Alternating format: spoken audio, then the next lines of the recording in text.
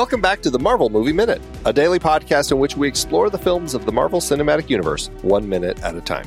In this, our 5th season, we are looking at Joe Johnston's 2011 film, Captain America, The First Avenger. I'm Andy Nelson from the Next Reel Film Podcast. And I'm Pete Wright, not just another unicycling monkey. Are you, though? I think you kind of are, though, right? Those lines aren't for you to comment and judge. Just Oh, okay, you know, sorry. like they're just throwaway lines, Andy. I just had to comment on that one, though. All right. I'm Pete Wright, your deleted scene. Pete Wright, my monkey on a unicycle. Today we're talking about Minute 52, which begins with crickets in Italy and ends with a monkey on a unicycle. Pete. Joining us back on the show, we have the Movies by Minutes regulars, Travis Bowe and Robin Burge. Hello. Hello there. Howdy. So, this is the best. I mean, really, the cut from yesterday's minute to today's minute, like just leaving on that dead silence as the crowd just stared at Steve. It was just fantastic. Let's just talk about this his scene. first line. Yeah. Okay. That's right. Tough crowd. Especially because you could have started the transition at the back of the crowd with the text reading, November, Italy, that you could have just started there. But I love that they gave us just that little bit. Yeah. It's just so much fun. We are on a stage at a camp 5 miles from the front, it says. And, it's very vague as to where this actually takes place. I'll try to figure that out as we get later in the minute. We see some maps. Very hard to tell. This was filmed, actually, in the forests in the Bourne Wood. You will see these forests again in Thor the Dark World and Avengers Age of Ultron. The forests are outside of Farnham, southwest of London. And that's apparently a very popular filming place for the Marvel Cinematic Universe. So that's where we are. I thought I recognized that third tree on the left there. Right. It looked so familiar. So familiar. Okay, we're getting into this USO tour that's now moving overseas. I did some digging about the USO tours. They were called the USO camp shows. It was a sub-branch of the USO. They had 4 circuits. They had the Victory Circuit, the Blue Circuit, the Hospital Circuit, and the Foxhole Circuit. The Victory and Blue Circuits did stateside tours, entertaining the military. And the Hospital Circuit obviously was visiting wounded. The Foxhole Circuit was the troop that went overseas. The first tour happened in October 41. And this is where, we've talked about this a little bit about when we're doing our montage, but people like Bob Hope, the Andrews sisters, Dinah Shore, all those different people were coming and entertaining the troops. Marlene Dietrich actually was somebody who came out on the Foxhole Circuit, popping up in Europe. And she did 2 USO tours during the war. And what was interesting is it says, this was a quote in Library of Congress, the first was to North Africa and Italy, where she became the first entertainer to reach rescued soldiers at Anzio. During her second tour, lasting 11 months, she entertained near the front in France and Germany. So I can't imagine that there's any sense of kind of what we're getting here, but the fact that we're in Italy, that there's this Anzio. She was entertaining rescued soldiers at Anzio, and Steve is going to rescue soldiers at Azzano, or that had been taken from Azzano. I was like, I wonder if they're like trying to like match this up. Sometimes they're trying to fit it into real things that had happened. I'm like, is Marlene Dietrich on this tour with Steve? I don't know. I like to think that now. And why doesn't she come out? That's all I want to know. Like when he has some issues, he leaves. And Marlene Dietrich should come. Perfect time for Stan Lee cameo as Marlene Dietrich comes out. That just put something in my head that I'd never want to think about. So I really like where we're going here is better Stan Lee cameos than the Stan Lee cameo we got. Like we should do a whole podcast on this. Stan Lee in drag as Marlene Dietrich. Looking somewhat like the female gremlin. Yeah. Right. Anyway, sorry. There was a bit in, I did a bunch of research about Jack Kirby and specifically his time overseas when he went to fight. And there was a bit there about a USO thing coming to their base. And I want to say it was Marlene Dietrich. Okay. I could be wrong, but when you said, that name, it's like, I I think there's something there. So just a little real world possible connection. I mean, and I was surprised to see them actually use USO here in the movie. I would have just assumed, that they just wouldn't, just in case there was any conflict there for whatever reason. Yeah. Yeah, there are many points during this, at least, the war stuff, where I'm wondering, are they just kind of talking around things? You don't want to get too specific and maybe offend somebody that, their grandfather died in this. And or just legal clearances. Sometimes it's easier to avoid having a USO logo than, putting it there. But I wonder what the legalities are of that in a fictional story like this that's set in the real world. During World War II with all of this, we all know that USO tours were a thing. I just wonder, where's the line as far as I guess they're not showing it in any bad light or anything. So it's to that end, it's probably fine. And the USO is still around. they're still entertaining troops around the world. And so, I'm sure they probably were like, hey, it's great to, let more people, know that we're doing these sorts of things. And who knows, Chris Evans might have even, I wonder if I'm going to have to look and see if Chris Evans actually ever went out on a USO tour. Wouldn't surprise me. Yeah. He has. Of course he has. There you go. Yeah. Was that Ron Howard? Chris Evans, you Boy Scout. Oh, wait, Captain America. He was actually teased for his small size on a tour that he did in 2016. Nice. Oh, that's fantastic. So, all right, well, let's talk about this scene. So we get this moment. Steve is completely ill prepared. The script isn't lining up with the audience, and the audience is not reacting the way he's expecting. How does this play for all of you? What does he need a volunteer for? What? If a soldier came on stage, is he going to lift him up, or is he going to punch him in the jaw? Dance with him?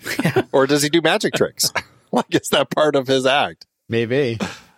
I like to think that he's doing strength demonstrations. I think that would make sense. I would think so, yeah. But I already volunteered. How do you think I got here? I think that's a solid comeback. It is great. Yeah. That's a great heckle. Ace burn. I think all of the burns are good, and that we actually define why he needs a shield when they start throwing crap at him. I think that's amazing. Such a great use. It's always someone with eggs and tomatoes at a speech. Yeah. Well, I counted, and he got a Rotten Tomatoes rating of 3 for this show. So they looked pretty fresh, though. They didn't look like Rotten Tomatoes. You guys really burying yourselves with this joke. Let's move on with it. It's no descant. Yeah, sorry. Yeah. Another question I had is these things were tours designed to entertain the troops, right? Are the girls really going to come and only have one song? I don't know. I was like, really? Yeah, I had a problem with that. But if this is their bit, I'm sure they're probably used to getting this slot between Bob Hope and Marlene Dietrich. So yeah, they would just probably come out, do the one song. Maybe he would do a little presentation, little feats of strength or something. Yeah, I don't know. It would be interesting to see how they adapted this show for a USO audience. And yeah, why have the same shtick? Because you're not trying to sell bonds to soldiers, What is the... Yeah. Well, and I think that probably shows, for me at least, how disconnected Steve is from this whole event. He might legitimately not know that the girls actually have a lot of acts. They have a lot of songs that they do. He really doesn't know because they're performers and they perform. If they're professional performers, they're going to know more than one song. But the fact is, he really, they have not planned at all for this show in this context. And I think that's an important thing for us to know, just how uncomfortable it is for him that he is such a fish out of water here, and it happens very quickly, and then he draws his monkey, and then we get to move on. it reflects poorly on Senator Brandt, because I imagine he's the one behind, like, yeah, we got to send Steve overseas, It'll be great, that sort of. Well, yeah, because I imagine from his perspective, it's the photo opportunity. Let's get Captain America out there with real troops. Yeah, they'll love entertaining him. The troops. They'll love him, and that will just get us even more Series E bonds. I mean, that's his whole thing. Because I was wondering, why is Brandt's aide still with Steve, over here in Italy? Is he a road manager now? What a weird thing for an aide to be doing. You'd think that they would just hire, the tour people, and they would actually be running this whole thing. But no, it's his aide is still there. I just don't understand kind of the relationship with all of that. So, but to that end, it just has to speak to, how much Brandt is really relying on every opportunity with this super soldier to just sell more bonds. Yeah, I think Brandt sees Steve as his golden goose. He wants to keep him, but he's not going to go, 5 miles from the front. Right. So that's why his aide's here. I think his aide would even be saying, do I have to go? I have to call attention to Nice Boots Tinkerbell. Number one, that Peter Pan doesn't come out for 10 years, so I don't know how much Peter Pan was in the public consciousness. And also, Tinkerbell didn't wear boots. So wrong on both. Tinkerbell could have been a pre-existing phrase of someone who dances around, twinkle toes, that sort of thing, maybe. Maybe. I don't know. Yeah. Anyway, homophobia is alive and well in 1943, so... Yeah. Well, and, it's interesting because we were doing a count that we started with Father David when he was on of how many times that they called the troops ladies or things like that. I can't remember how high we got, maybe only up to 3, not that high. But it makes me think that this Tinkerbell line might be the next thing that fits in that grouping. Yeah, it kind of fits in. Yeah. Huh. Yeah. It's interesting. Yeah. Peter Pan was around. I mean, there was a play, the novel and the play, but the film. Yeah. So it's what are they? I don't know. It is a weird thing to reference Tinkerbell of anything. I guess it's just because he's, singing and dancing, but still, I feel like there's probably a better reference that they could have pulled. Snow White out by now? I don't know. I don't even think that's out yet. The character who calls out Tinkerbell is, of course, Gilmore Hodge, who we saw back in Boot Camp, played by Lex Shrapnel. So he is back. I don't know if I ever actually made the connection until now that he is here. Really? I've always seen him later when they come back in. But I think this was the first time that I go, he's actually one of the people who's heckling him, which is kind of fun. I wish when you get him later, when he sees Captain America return with the troops, spoilers, I wish he would see him and say, Steve? Right. Have that moment of recognition of Rogers, the guy that I was in boot camp with.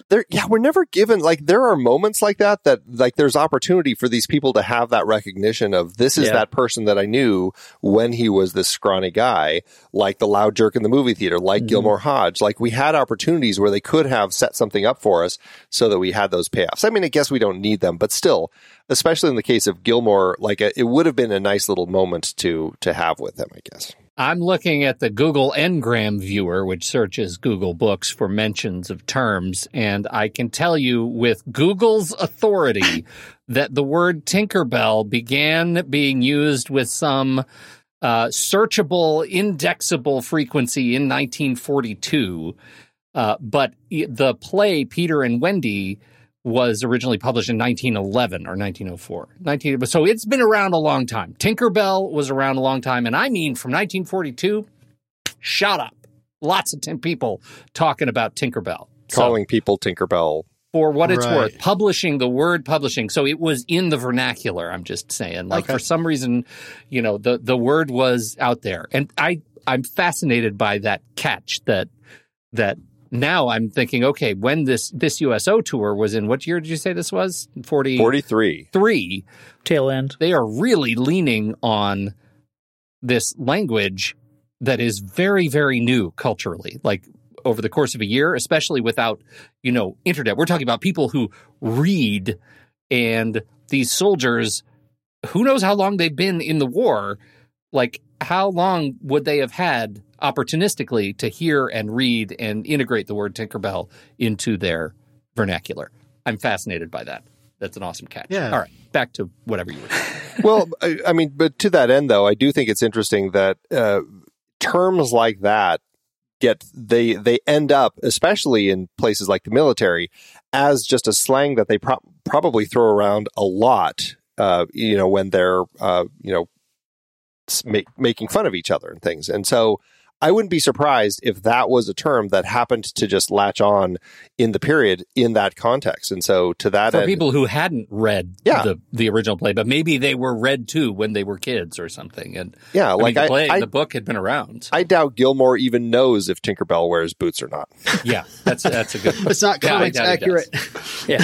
He really celebrates the boots of the bells of tinker. Tinkerbell. The tinkling bells.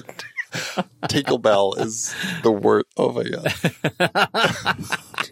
Tinkling bell. That is a fairy with a bathroom prop. Tinkle bell. God. And I gotta say, How do we get off on this tangent? Where I'm trying to help. Okay, go ahead. Come on, guys, we're all on the same team here. I'm surprised he doesn't get if not showered with tomatoes, lynched right there. Just are you kidding me? I've lost my buddies left and right, and you're up here, Right. Yeah, we are not on the same team. I love how it shows how unprepared he is. They probably just psyched him up. These guys are going to love you, Steve. Don't worry about it. Just, do your little song and dance and it'll be great. And he has no training for this. And so he defaults back to trying to appeal to their humanity. They just, I'm with you. That's that sort of idea, but just doesn't work when these guys are mostly made up of survivors of a hellish conflict. Yeah, it speaks so much to the puny Steve, the mentality of little Steve in this situation where, he really hasn't been in a situation where he's able to actually do much combat and put his super soldier powers to use, other than lifting a motorbike, and maybe he's lifting people as kind of a sideshow demonstration sort of thing. And obviously he, stopped Kruger, but really he's not actually doing anything to show what he can actually do. And so I think his brain, his mentality is still probably so much that little puny Steve, his psyche, that he feels uncomfortable in this situation where he's with real soldiers, and he, feels like that little guy who still doesn't quite fit in. Well, especially the way he blocks those tomatoes. He looks like someone who's afraid of getting hit. Whereas, this time next week, instinct is going to take over and he's going to trust what his body can do. Here, he doesn't know what he can do. But you're exactly right. He's still the little guy.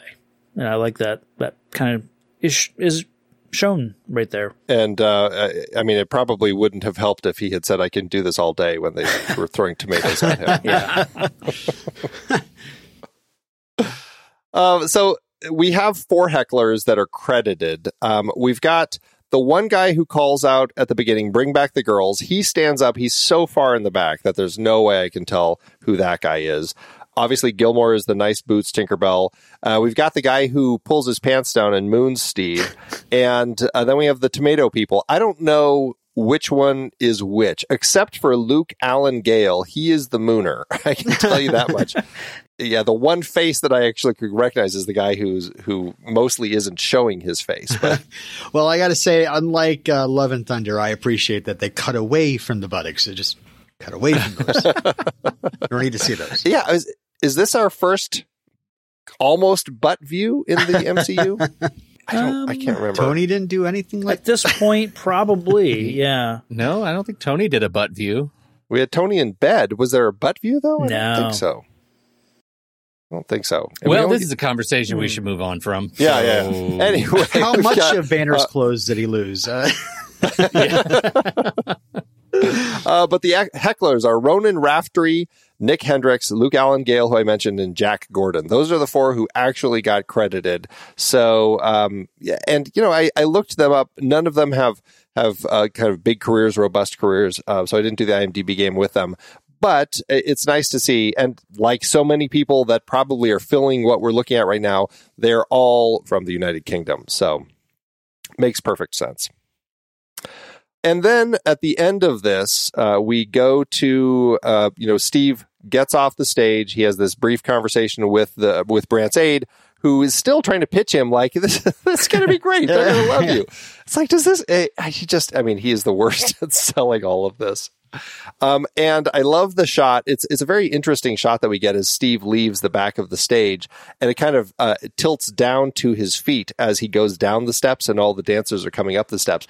It was just an interesting shot, and every time I look at it, I'm like, I wonder why Joe Johnston chose to do that. And I can't help but think that it has to do with kind of like the feet and just the nature of like all the performers and like all these women in these fancy dancing shoes. And of course he's wearing these big red boots. It just felt very performative. Did that shot catch any of you, or is it just me? For sure. Every time I play through this, and I've got it looping here as well, but yeah, every time I watched it for taking notes, it lingers on him going down while the ladies go up. And yeah, I wondered if there's something significant about that. It's the visual punchline to the Tinkerbell joke. It is. Yeah. That's what I think. I guess, yeah. Like, what's the difference? Right? We're lingering on the silly boots. Yeah. That's how I've always seen it. Sure. Nice boots, Tinkerbell. Yeah. Yeah, they are nice boots. They are really nice boots.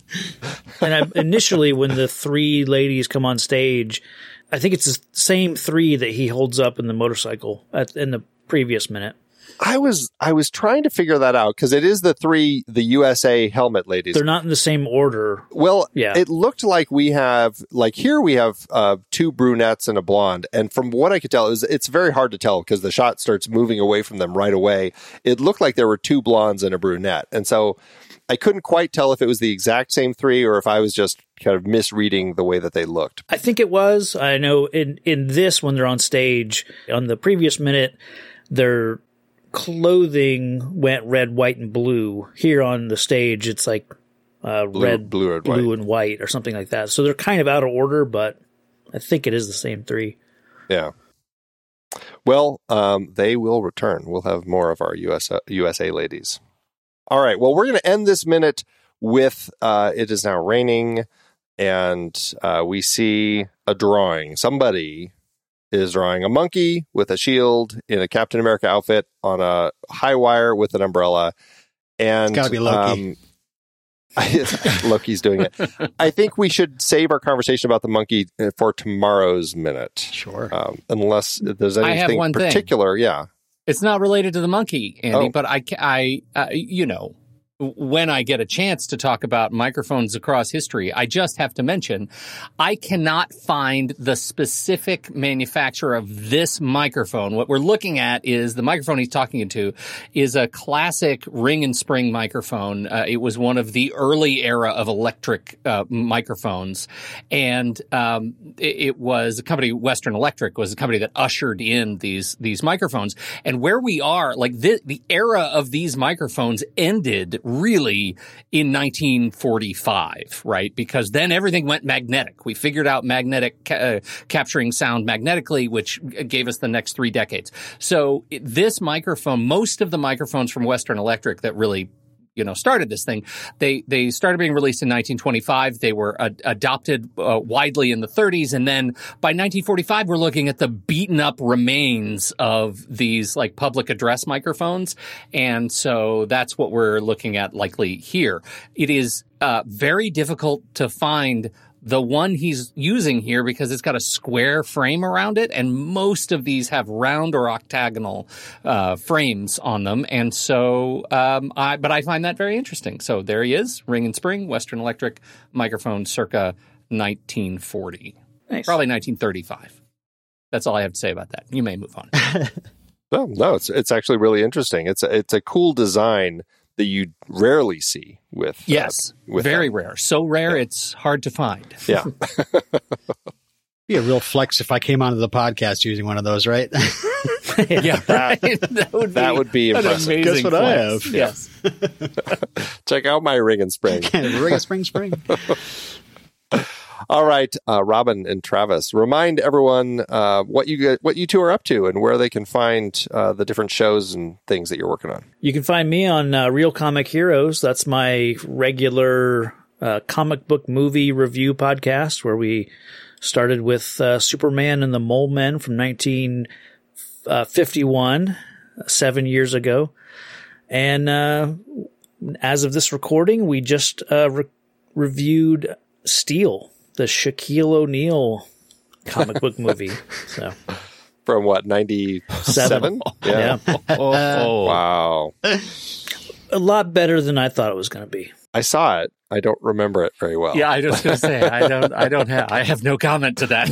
It came out when I was a projectionist, so I saw pretty much everything that we were projecting, and I know I watched it, but it's one of those I'm like, just don't know. I believe that has a young wheelchair-bound Annabeth Gish, correct? Sure does. Highlight. Wow.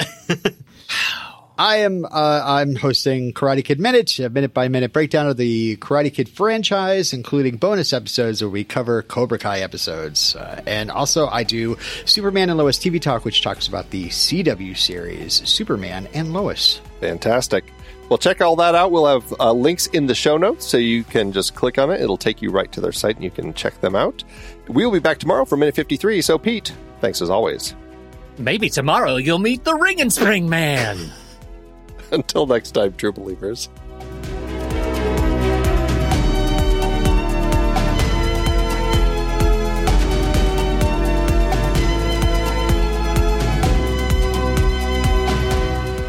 Marvel Movie Minute is a production of True Story FM. Engineering by Andy Nelson.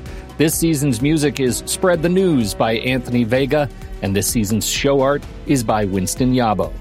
Find the show at truestory.fm, and if your podcast app allows ratings and reviews, consider doing that for this show.